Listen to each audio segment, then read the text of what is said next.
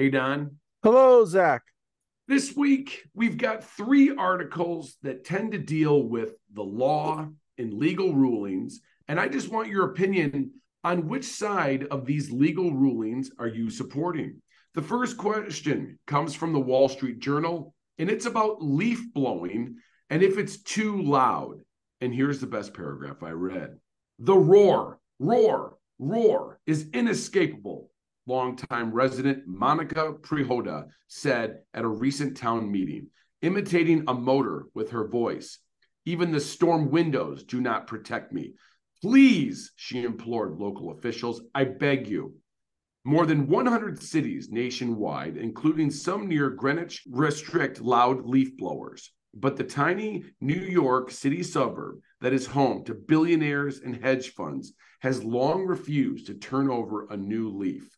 Town leaders decades ago exempted gas-powered blowers from Greenwich's noise ordinance. Now a coalition of residents called Quiet Yards Greenwich is being anything but quiet, raking through reams of documents and citing a case from the 17th century about a neighbor's pigsty. They are pushing for a seasonal limit on gas-powered leaf blowers and urging electric ones instead. And Don, the article just goes on to talk about people that are really upset about the noise. They want to change the laws. What did you think about this article? This is not the first article I've read on leaf blowers. Maybe surprisingly, the New Yorker did a big piece on this a while back. Leaf blowers are blindingly loud, especially the gas-powered backpack ones. I had one for a while, and without ear protection, I don't think I could hear what you said now. They're really, really loud, ubiquitous around suburbs like the one that I live in, and very, very irritating. They don't bother me so much as my family. That said, the electric ones work okay, but ultimately, it's suburban homeowners that are wealthy complaining about the devices used by low-income people doing a service to provide for the wealthy people. So it seems like a little bit of a odd leverage. It's not like these are your neighbors out there at the billionaires blowing leaves. It's the company they hired. And if they want to pay more to the company they hired to get better leaf blowers, okay, but it seems nitpicky to have somebody do your lawn and then tell them the way in which to do it. I would agree. You and I have acknowledged many times that we live in flyover country in terms of nationwide status. I myself have heard leaf blowers and also lawnmowers and snow blowers. They're loud, but they are not preventing me from keeping my sanity or living my life, I guess, at my house. Now, does that also just show that I am not of a status wealth-wise where I need the sanctity of quiet? And I guess I just wondered if it just shows that like you and I are just still living in a world where we just can't comprehend the problems that the wealthy are having. Yeah, this is right up there with the problems like my yoga mat won't fit in the first class overhead compartment. It seems like a problem that is not that big of a problem, but yet for some people is a major, major issue. If you're sitting in your hot tub and your neighbor starts mowing their lawn and it's dusty and blowing over at you, you might be irritated then, right? Very possible. I mean, a part of me though has always thought about like how much of it is this just like a courtesy issue? Like I don't mow my lawn on like a Sunday until like 10 a.m. Like that's kind of my own personal.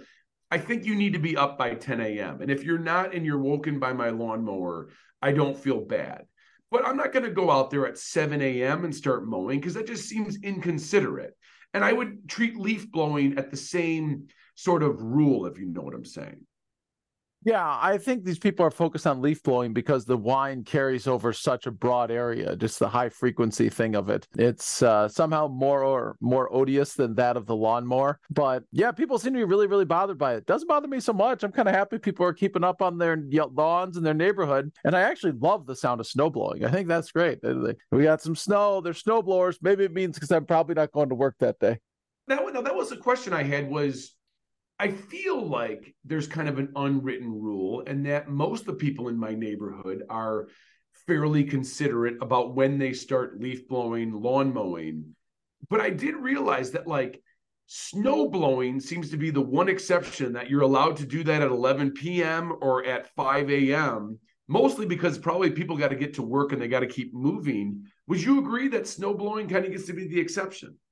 Yeah, and also your windows are closed. Our windows are open almost all day in the summer, every day. So the leaf blowing is more irritating. But the snow blowing, I mean, it's winter. Your windows are closed. How much do you hear it if your neighbor snow blows at 6 in the morning? I would agree. I mean, this one lady here seems to be complaining that even through her thick windows, she, can't avoid it. And I guess I would just say, like, I don't know, like, why not block to block then go and hire the company that is going to use electric and be quieter, if that makes sense. This seems like a private sector issue. Like, everybody should go contract with this. Or why isn't there a contractor that's doing yards that is going to say, look, we're only using electric? I mean, I have to assume there is good money taking care of these yards of billionaires and millionaires. Oh yeah, I did think about the business idea of what if you did zero carbon lawn care and you could charge a huge premium and environmentalists would pay up for you to mow their lawns. I thought about this as a business idea. I was like, oh, I guess you could do it. I don't want to spend my days mowing lawns and managing that and all that, but still, it's a possibility, and you could pay a premium. But that's the thing is like ultimately pay a premium. If you want to make this the request, then put a price floor on lawn services in this city in Connecticut and make it a 40% upgrade and adjust it to inflation. And then lawn keepers would be like, oh yeah, sure. You want to pay us 40% more and keep up with inflation? Great. We'll go electric. So I think they're framing the problem the wrong way. Now, really, should you be a lawn care company that's like going back to like feudalism? Because back in those days, the lawns were cut by hand. Yes. And really, lawns in general are traced back to the idea of people with superior wealth that could actually afford people to go out and maintain the lawn and cut it low.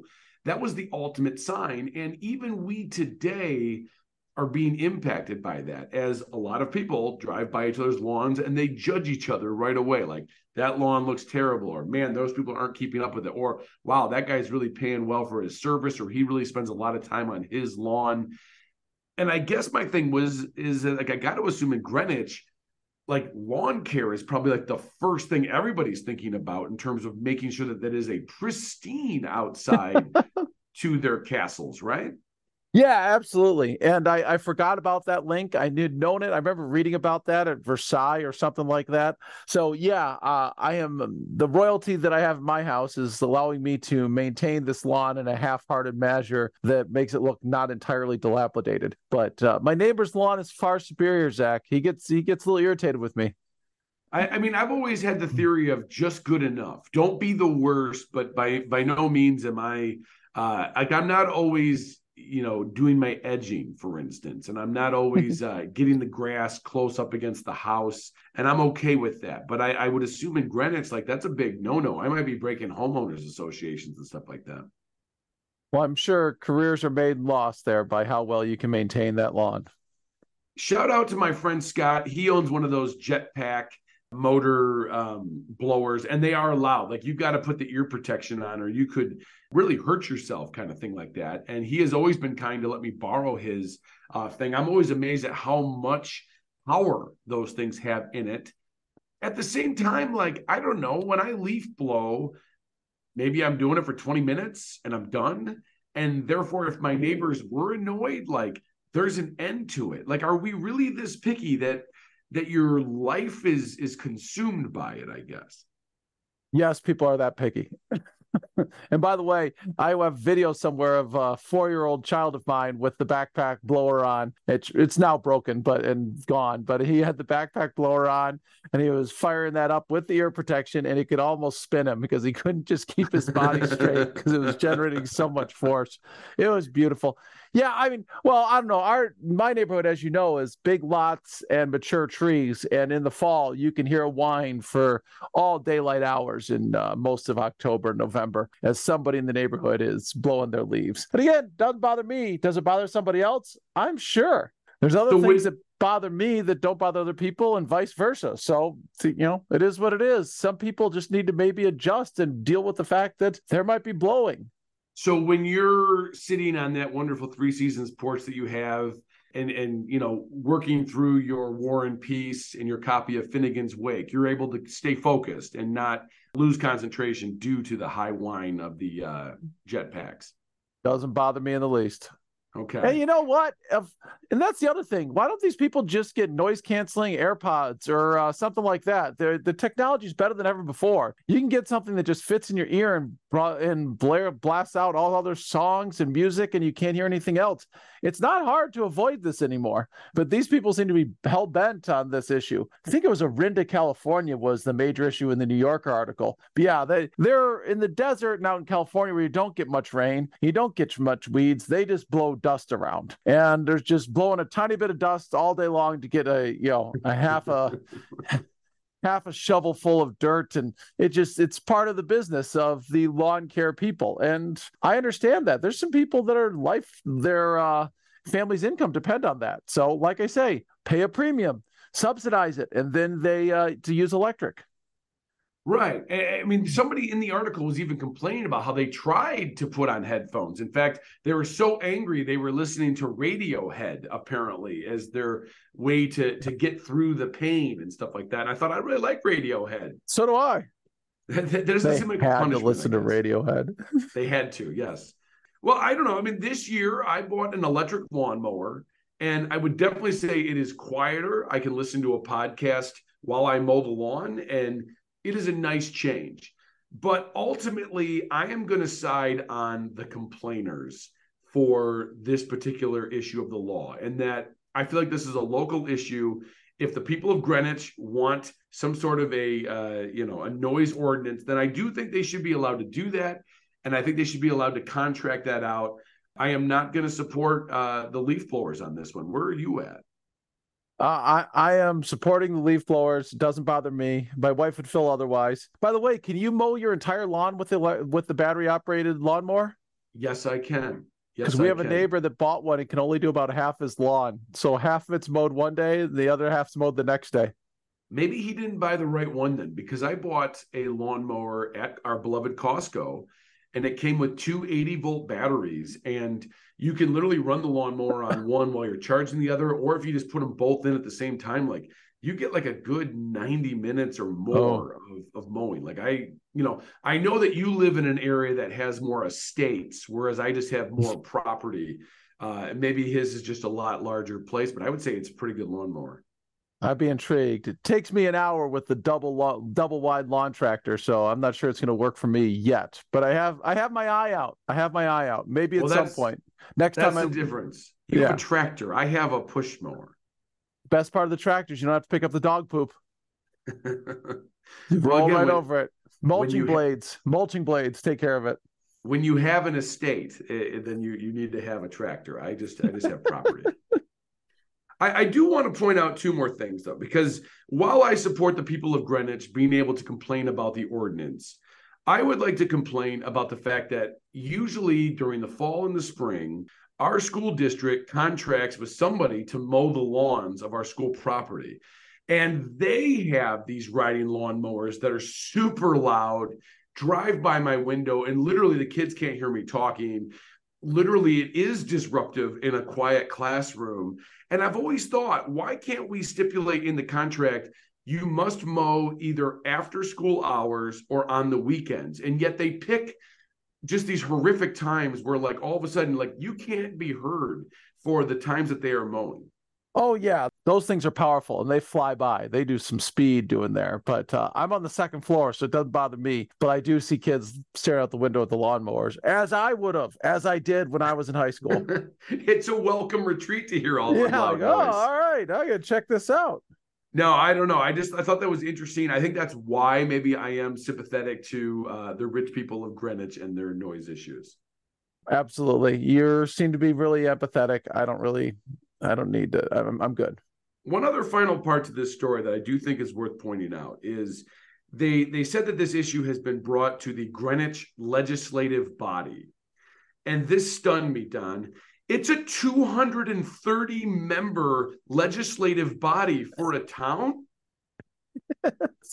Yeah, that's a pretty big one. They're running some real democracy there, and they probably have a fair number of lawyers and people with influence and political experience that are living there. Don, our founding fathers put together a Congress that can't get any bigger than 435 members in the House. The Senate has 100 members. 230 people for a local body? Like normally, like City Hall's like 7 people. What is going on? That's huge, and I don't think they're framing a constitution. How many people were at the convention? Not that many. It wasn't. Not 230. We have less 7th graders in my middle school that make up a legislative body for a town. That stunned me. And I'm like, how are we not getting a report about why there's 230 legislative members in Greenwich, Connecticut? Yeah, that's a lot of paper being pushed there, I'm sure. I would like some investigative journalism on that. I hope that our good friend Kevin Kopech is teaching about local government in his class there. Oh, I'm certain he is. All right, next issue. NPR had an interesting story about something that our Supreme Court is going to be ruling on, and that is whether or not public officials can turn off the comments on their social media pages. And here's the best paragraph I read. The issue at the Supreme Court on Tuesday is how courts should evaluate these questions when they occur on a public official's social media page. Most appeals courts have ruled that when public officials create an online place for public comments, the First Amendment's freedom of speech prevents those officials from barring people whose comments they don't like. That was the ruling in the other social media case that the court hears Tuesday. It involves 2 school board members in Poway, California, who maintained that their social media pages were an extension of their campaign pages and thus were personal. The Ninth U.S. Circuit Court of Appeals didn't buy that argument, holding that when public officials have social media pages that are open to public comments, they can't block even annoying and repetitive comments. But in the Port Huron case, the 6th U.S. Circuit Court of Appeals ruled that Freed's Facebook page was personal, that he did not use his government authority to maintain it, and that therefore he was not using his office to block LinkedIn. In short, he was not using the state's authorities to suppress LinkedIn's speech. And Don, this basically stems from Port Huron, Michigan. A local official was posting pictures of his family, but also posting information about what the government was up to. Somebody was kind of trolling him. He turned off his comments. This guy is sued. What do you think? Should public officials be able to block people on social media? I think so, because we don't have enough good public officials. The public official jobs don't pay that well, and we need to have good people there. Well, there's not a lot of good people that are going to want to do this job if they are dealing with these frustrating situations. I mean, it makes me think I don't want to be a public official. 100%, but I would totally disagree with you. I really think that if you're a public official and you're going to have a social media page where even though you're just posting pictures about your cat or your dog in their Halloween costume, the moment you also say, hey, charity basketball game, 7 p.m., and now you're putting out government information, that to me says you cannot turn off the comments. I would agree. I think you've got to either be online and deal with everything, or you've got to decide, I guess I just don't get to share my dog's Halloween costume with everybody. So you have to drop off social media altogether. So is this true if you're a principal, if you're a teacher, if you're a school board member? Like where does the line end here? You just don't get to have a private life and you have to all right, check out my new podcast. Oh, somebody's complaining about the test I have coming up on Monday in my Twitter feed. Like that doesn't, it just seems like crossing over. No, I would agree. And I would argue that this is why this question is such an interesting one, is we are living in a world where the lines between one's job and social life are very blurred at this point, right? People are kind of always working nowadays, and social media is a great way to efficiently dispense information. At the same time, I would argue that if you're out there using your post to give people public information, but it's also mixed with your personal life, then I think you have to allow people to comment on that. Now, maybe you've got to make two different social media pages. And I guess that's my first question is, why are these officials not making maybe two different sites, one for family and one for policy? Or just don't discuss policy. Like we're told to not post on social media. You and I don't really post on social media much, but except for about this podcast. But we're told not to post about our frustrations with our jobs because it's bad PR for the district. I mean, can you talk about your job? Can you talk about anything other than, go Dragons?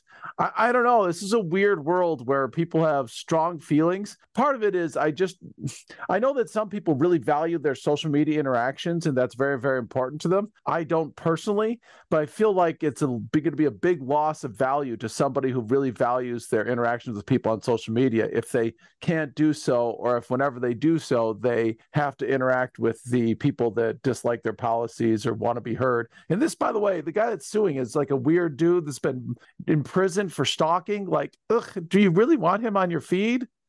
No, and that was the public officials' kind of retort is I've got somebody with a mental illness. I would agree, like trolling and people that just want to post negative, especially inaccurate facts, like that's not going to help the public discussion to anything. But I'd also say, aren't we at a point where everybody discounts comments to just they're all garbage? And who actually reads them? And if you do, are you actually using them to try to reform an opinion on anything? I don't know. It seems like most places now just turn off comments because everybody realizes how toxic they are. No, of course they mute them because it makes sense because they are toxic. Here's the thing. I was listening to a podcast yesterday with Trevor Noah and Bill Gates. And Trevor Noah was talking about how destructive and negative social media is in most situations, and that people want to hear more that this thing is trash rather than I enjoy this thing and this thing is good. And Bill Gates was talking about when they started making software for Microsoft, the idea was to empower people. Everybody can publish, everybody can share and read about anything in the world, and that'll be a benefit to all people because it enables communication and it empowers people. But social media is kind of the toxic side of this. It's like the bizarro side where it is enabling people to be powerful, but they're powerful in a negative sense. And so it's just such a weird world. It's all negative and yet somehow very entertaining to people because they want to watch it. I don't know. I just have no interest in this world. Either do I. And that's why, neither you or I really have social media pages. Again, I think we have our Twitter feed, which, is not exactly blowing up the internet. I think we literally just post our next podcast episode, but we do have a podcast. You and I have suggested to students, hey, you might want to listen to this episode. You might find it interesting. And therefore, like, where does that line blur with our professions, right? We do talk about educational issues and stuff like that. And therefore, like, I don't know, does this thing fall in the world of comments? Although maybe you and I would be delighted if we got a comment about our podcast. Yeah, we occasionally do get comments, but I don't think we want negative comments if we attract the attention. If we got reposted on some, I don't know, board of extremely liberal, extremely conservative people, and they could go after us, it makes me a little nervous. They could say, these two teachers think they have the answer to the world's problems. Send them a message or an email or go camp out outside their school or home. Like, that's possible. Like, there's nothing to stop that from happening if somebody just takes issue with something we say, probably something I say. But anyway, it is a little bit scary. No, you're right. Definitely, I've thought often about like, would this comment be misconstrued? But I guess I would also hope that anybody who listens would say, usually they come to no conclusions that are definitive. And usually it's a podcast that tries to look at all angles from something and doesn't seem to have much of an opinion on anything except self-checkout kiosks. Yeah, we have a lot of strong feelings there. I don't know. I thought this was interesting, but I do think this would be a sort of precedent-setting case. They said that the original case that kind of brought all this up was with Donald Trump, where he had obviously a very widely followed Twitter feed, and they were blocking negative comments and things that were coming back at them. However, courts were ruling that because Trump had other people managing his social media accounts, they had to allow comments. And therefore, you kind of wonder if that becomes like sort of the test case for it, or at least the rules that you would follow of, are these just your account that only you have access to, and therefore you are allowed to turn on comments? However, if this is more of a branding sort of account where you are going to be speaking more from the office, or many people manage it, then you do have to allow accounts. I feel like somewhere technocrats are going to solve this and maybe come up with a decent solution. Wouldn't you say? Yeah, some sort of spam filter. I don't know. This is all very interesting. I mean, the first amendment was written quite some time ago. It's pretty impressive that it can be applied to today's very different landscape. But at the same time, they don't let anybody in to when the president speaks, just so the president has to hear them. You know what I'm saying? Like, just because it's social media, does everybody get equal access, but in person they don't? Like, if you're a crazy person, you don't get to just show up at the president's, opening of the zoo or whatever and scream at him and yell. Like, you can't. Not everybody has access, but apparently they need to be able to have the right to posts, even though that post is likely to be ignored. I'm sure there's First Amendment absolutists that have good, solid feelings on this. I'm just not sure where the value is here. Well, you're right. Not everybody gets to go in front of the president and give them their opinion, but people can go stand up in the town square on a soapbox and start giving their opinion. And isn't the comment section of somebody's social media feed just that? Like, you're putting it out there and it's probably going to be ignored because, again, I think most people are kind of numb to comments and stuff like that. Well, yes, and especially at that level, I'm sure they're like, okay, we're just going to turn off notifications and I'm just using this as an outgoing thing, probably. Again, I just feel like if you're using that platform at all to help service your job or service the public good, then I think you have to allow the comments. But you disagree? Yeah, it just seems at some level with local officials that are small market people, it doesn't matter. Although at some level, probably everybody's reading them because they have to read them to see if there's any crazy threats. So somebody's reading them. Yeah, no, that's a good point. And I do like your original point about, is this going to be one more reason why good people choose not to serve in public office? And obviously, like, there's the presidency and national office, but as we've saw it, like state office or local office or school board member or director of the local public library. There's a lot of public positions out there that have lots of rules about ethics and how you're supposed to behave. And you're right. Is this just one more thing where you're just not getting good people to want to serve because it's just too much hassle? Yeah. And we need good people. We do. We do. I think it's interesting. And I do think you also brought up a good point about, where does that then fit into something like a school administrator or a school teacher, in that they do have a quasi public role? And therefore, how does that all fit with these things? I think they're interesting questions. I'd be curious, do you think there'll be a test case on a teacher at some point for something like this? Or maybe there already has. Probably. I don't know. I would hate to have people posting all over my feed that I don't maintain. You and I won't have this issue, but there's lots of young kids that have grown up in this social media era that might have to sort of deal with it, I guess, if that makes sense. I did receive an email from a student that I had 8 years ago to tell me that I was still the only B that student had ever received, and they held me accountable for that. Okay. Well, when when you're posting about the local neighborhood barbecue that you're hosting, you'll have that in your feed, I guess, then. Be a good discussion topic there. Yeah. All right. Last issue, mayor courts. In Louisiana and Ohio, Don, apparently there are mayors with a ton of power. ProPublica had this fascinating article, and here's the best paragraph I read. In many ways, Fenton is like other small towns in Louisiana, but it is remarkable in one way. This village of 226 people collected more money in a single year through fines and forfeitures, primarily traffic tickets, than almost any other municipality in Louisiana, according to audits. In the year ending in June 2022, Fenton brought in $1.3 million that way. The fines were collected through what's known as mayor's court, a little-known type of small court found only in Louisiana and Ohio.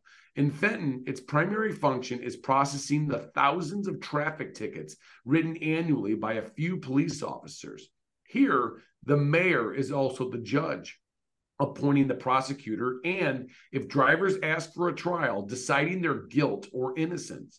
The mayor runs the village with revenue primarily made up of those fines. The bulk of the salaries of the people in the courtroom, everyone from the mayor to the clerk, comes from fines and fees collected by the court. And Don, this article just goes on to talk about mayor courts, this fascinating kind of justice system of one person making all the decisions. What did you think about this article? I grew up in a household in Ann Arbor, Michigan, where my parents lived in Ohio for a time, and they drove through this town in Ohio where they got the mayor makes all the revenue for the whole town on speeding tickets at this one little spot, and they just line up. And I remember hearing about it all the time because when we were kids and we went on a road trip, we didn't have phones or video game systems. You just listened to your parents and whatever radio station your parents wanted to, and you just had to listen. And well, anyway, it was a different world. Long story short, they was always concerned about this spot and getting a traffic ticket in this spot. And the article rang true for me as I read about this tiny town, Louisiana, where the speed limit drops from 50 to 40, and they just ticket people like crazy. They send they get more tickets than Shreveport, which is a town of 100 and some thousand people that is in this town only has 200. I respect the using the angle to get a bunch of revenue for the town. It seems awful and really biased against outsiders and probably people of different races and whatnot, but I do respect the idea that this is our advantage. We're going to leverage it to the hilt. This is how we're going to pay our bills. Let me go back to, you grew up in Ohio with this issue. Did your parents ever get ticketed? That's a good question. There was always they always knew that there were cops sitting in this one spot where the speed limit dropped as you approach this tiny town. And so I don't remember getting a ticket, but they knew that the cops were always sitting at this specific location. It seems like the local knowledge would say, careful right here, everybody's going to slow down. Yes. And therefore, let's just tax outsiders, basically. Oh, yeah, for sure. I kind of like. I always drive speed limit when I go to Ohio because I've got a Michigan license plate, and I've always wondered if they're just looking to ding people from Michigan because they can. Now more than ever, Zach. Now more than ever. At the same time, I found it fascinating that we still have fiefdoms in America. There's some small town mayor. I mean, this is almost like an episode out of the Dukes of Hazzards, right? Like where the Duke boys were always driving by and they always went by like the one police officer, and kind of Boss Hogg was always trying to get them. And yet the Duke boys always seem to be speeding. It's just what I always just kind of envisioned. And I had no idea this was still going on. Oh, yeah, it's still going on. Yeah, and it doesn't seem to prevent commerce, but yeah, they collect all the fees there. It's not that different from a hotel tax, like a hotel tax where you stay in New York and you realize that your hotel tax is the same as your bill for the hotel. Yeah, exactly. It seemed like a way to raise revenue. I guess what I wondered is, and this wasn't really explored in the article, does this say more about poor funding for police and poor funding for local government infrastructure more than it's an issue about kind of one mayor having too much power? Yes, I wanted to read. I mean, this was a long article. It was a very long article, but I want to read more about the case that went to the Supreme Court. Who was this lawyer who got caught speeding in this tiny town and was like, I'm taking this to the hilt. I'm going to appeal and appeal and appeal and appeal and go to the end of the earth to make sure that we hold this person accountable. Right. Well, good for them, though. Good for them to do it. I mean, somebody's got to stand up and try to take this thing. And yet what's amazing is, like, I think it was like a 1972 Supreme Court case, and it kind of banned mayor courts, but not everywhere, as we still have them like all over Louisiana and in some parts of Ohio. Yeah, absolutely. Now, I looked up this town, Fenton. I typed in, like, do people like living in Fenton? Because, like, the first thing I thought about, and this is sad, is that it reminded me of the movie Roadhouse. Oh, God. The Patrick Swayze. Your favorite movie. Yeah, your favorite movie. I work as a bar bouncer because Roadhouse takes place in a town that seems to have one road an auto dealership, a hardware store, and a bar. And basically, there's this one guy that seems to rule the town, and everybody seems miserable. And yet, like, Patrick Swayze basically is able to like make everybody happy at the end. And therefore, I kind of wondered, like, is that what's going on in Fenton? Is everybody just miserable living under the yoke of this horrible mayor? And so the best I could do is there's a website called citystatistics.com, and like the livability rating of Fenton, Louisiana was 87 out of 100. It got A pluses in livability, cost, education, and crime. Now, I don't know how good a source this is, but it seems like the 200 plus people that live there seem happy. I bet they are. They don't have to pay taxes, and they get solid public services there. It's also it's a road that runs diagonal and straight through an area of Louisiana in the south that has not a lot of alternatives. It's got to be a well-traveled road that is just dinging outsiders left and right. So you can't get around it really unless you go far or take a big detour. Now, the mayor was pretty cagey and didn't really give a solid interview to ProPublica for the article to kind of defend himself. Yet they keep pointing to like, look, like this is a fair process. And yet I wanted to take you through what I thought was a fascinating other paragraph. And it says, Fenton Village Attorney Mike Holmes, in an email to ProPublica, said the mayor presides over court in a neutral, impartial manner, consistent with Louisiana law. But the village court record suggests something else about how it handles some tickets, case summaries, including curious notes from village employees and police officers. Some say not to fix tickets or reduce charges for drivers who had a, quote, bad attitude. Others suggest that the police chief and others have had a hand in dismissing charges, although Holmes said tickets are dismissed only at his discretion. Don, I love the idea that people are writing bad attitude on the official docket. And that to me does seem to reek of cronyism.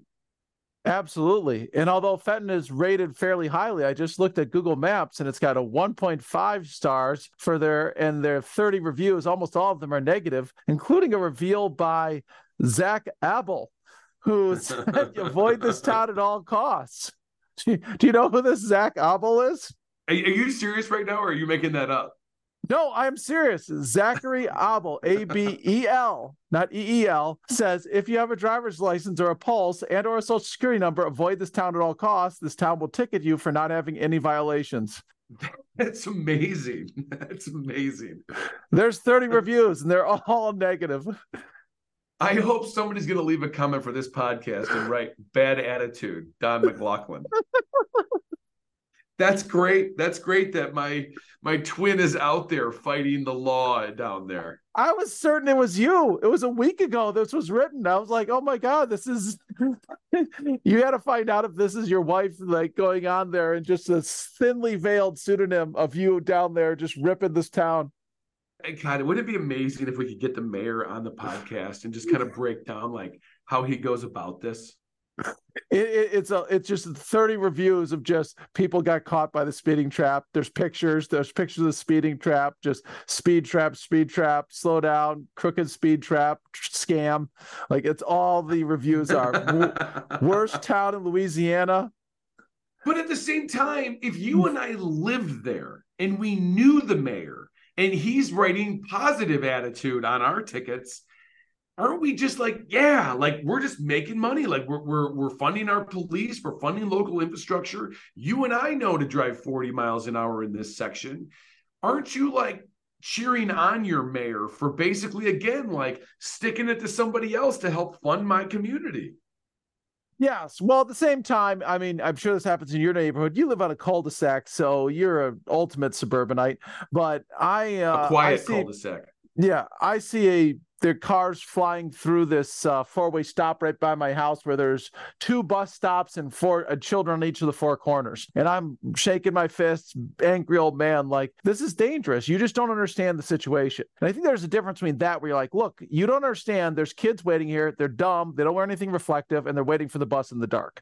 And that's an information problem as opposed to we're just getting revenue problem. That's true.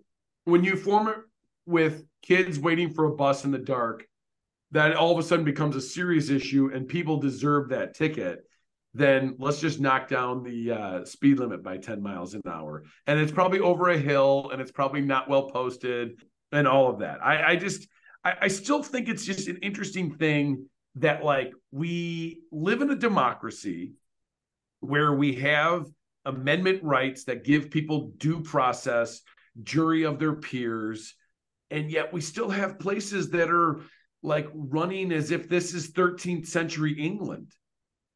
Oh, yeah.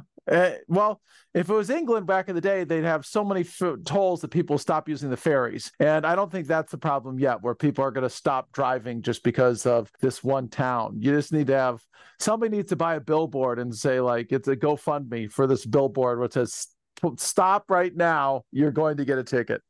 Now, that would be interesting if somebody put up a billboard like that, or would the town not allow it? Yeah, that would be an interesting one. Now, the idea of like one mayor having this much power, do you have a problem with it? Because on one hand, I could say, like, yeah, this seems pretty subjective. But on another hand, like, I don't know. A part of me is like if the local community is voting in their mayor, they clearly, like, this must be the hot button issue. How are you handling the speed trap, right? Like, are you going to be lenient or are you going to be writing bad attitude on everybody's tickets? Wouldn't that be like the election issue every year when it's the mayor time? Well, yeah, and you're going to guarantee funding for the mayor's salary as well. Right. Right. I mean, I don't know. Like, I could see somebody running on a campaign of saying, like, you know what, guys, I'm taking it down to 39 as the speed limit this year. We need to fund, more free and reduced lunches at school or something like that. Yeah. Yeah. Well, you can buy a lot of lunches with those tickets. Now, Plato, back when he wrote The Republic, was not a believer in democracy. He thought people would make bad choices. He wanted a government run by philosopher kings, people who could see all the sides of the issues and understand who had virtue and who didn't. Do you think the problem with the mayor court is that it's not run by philosopher kings? And do you think, like, I don't know, 4 or 5 elders who understood the locals and understood the situation, could they do any better than just one mayor? I don't know if you're going to philosopher kings to a 200-person town in rural Louisiana. I guess, like, just, I mean, there'd be something to be said for having a local board of people that could take into account a lot of extraneous factors to then decide whether or not the ticket applies or something like that. I think, if anything, the part that kind of leaves a bad taste in your mouth is just sort of thinking of one mayor and kind of like one police officer just sort of dispensing justice at their will. Yeah, it seems like it's several police officers, but yes, they are dispensing justice at their will and holding people accountable for a, arbitrary drop in the speed limit. But, I guess the laws are the laws. I kind of respect enforcing laws and rules. Yeah. I mean, when 90+% of your local budget is made up from these tickets, they clearly are very good at writing the tickets. And it also just sort of presents an interesting conundrum, I guess, to consider as whether or not it's right or not. And yet I feel like if I lived there, I'd say, let the courts continue. I mean, think about the deadweight loss of all the people who drive to this rural town to go to court and meet with the justice. Like, this is a lot of lost efficiency of people having to drive down there. That'd be the frustrating part. Like, oh, am I really going to drive 2 hours out of my way to fight this ticket on a Tuesday afternoon? Ugh.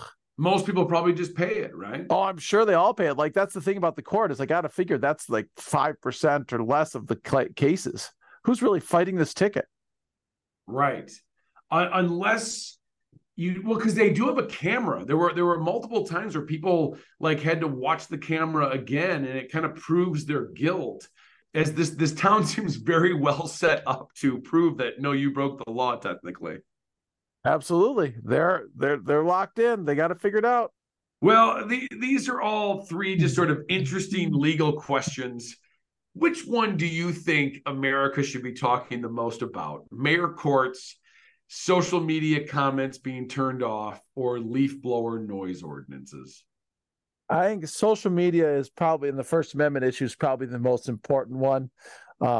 Locally, people care about the leaf blowers, and there's 30 people on Google Maps that are really angry about the Louisiana town, including somebody that sounds a lot like me. including some it did posted a week ago.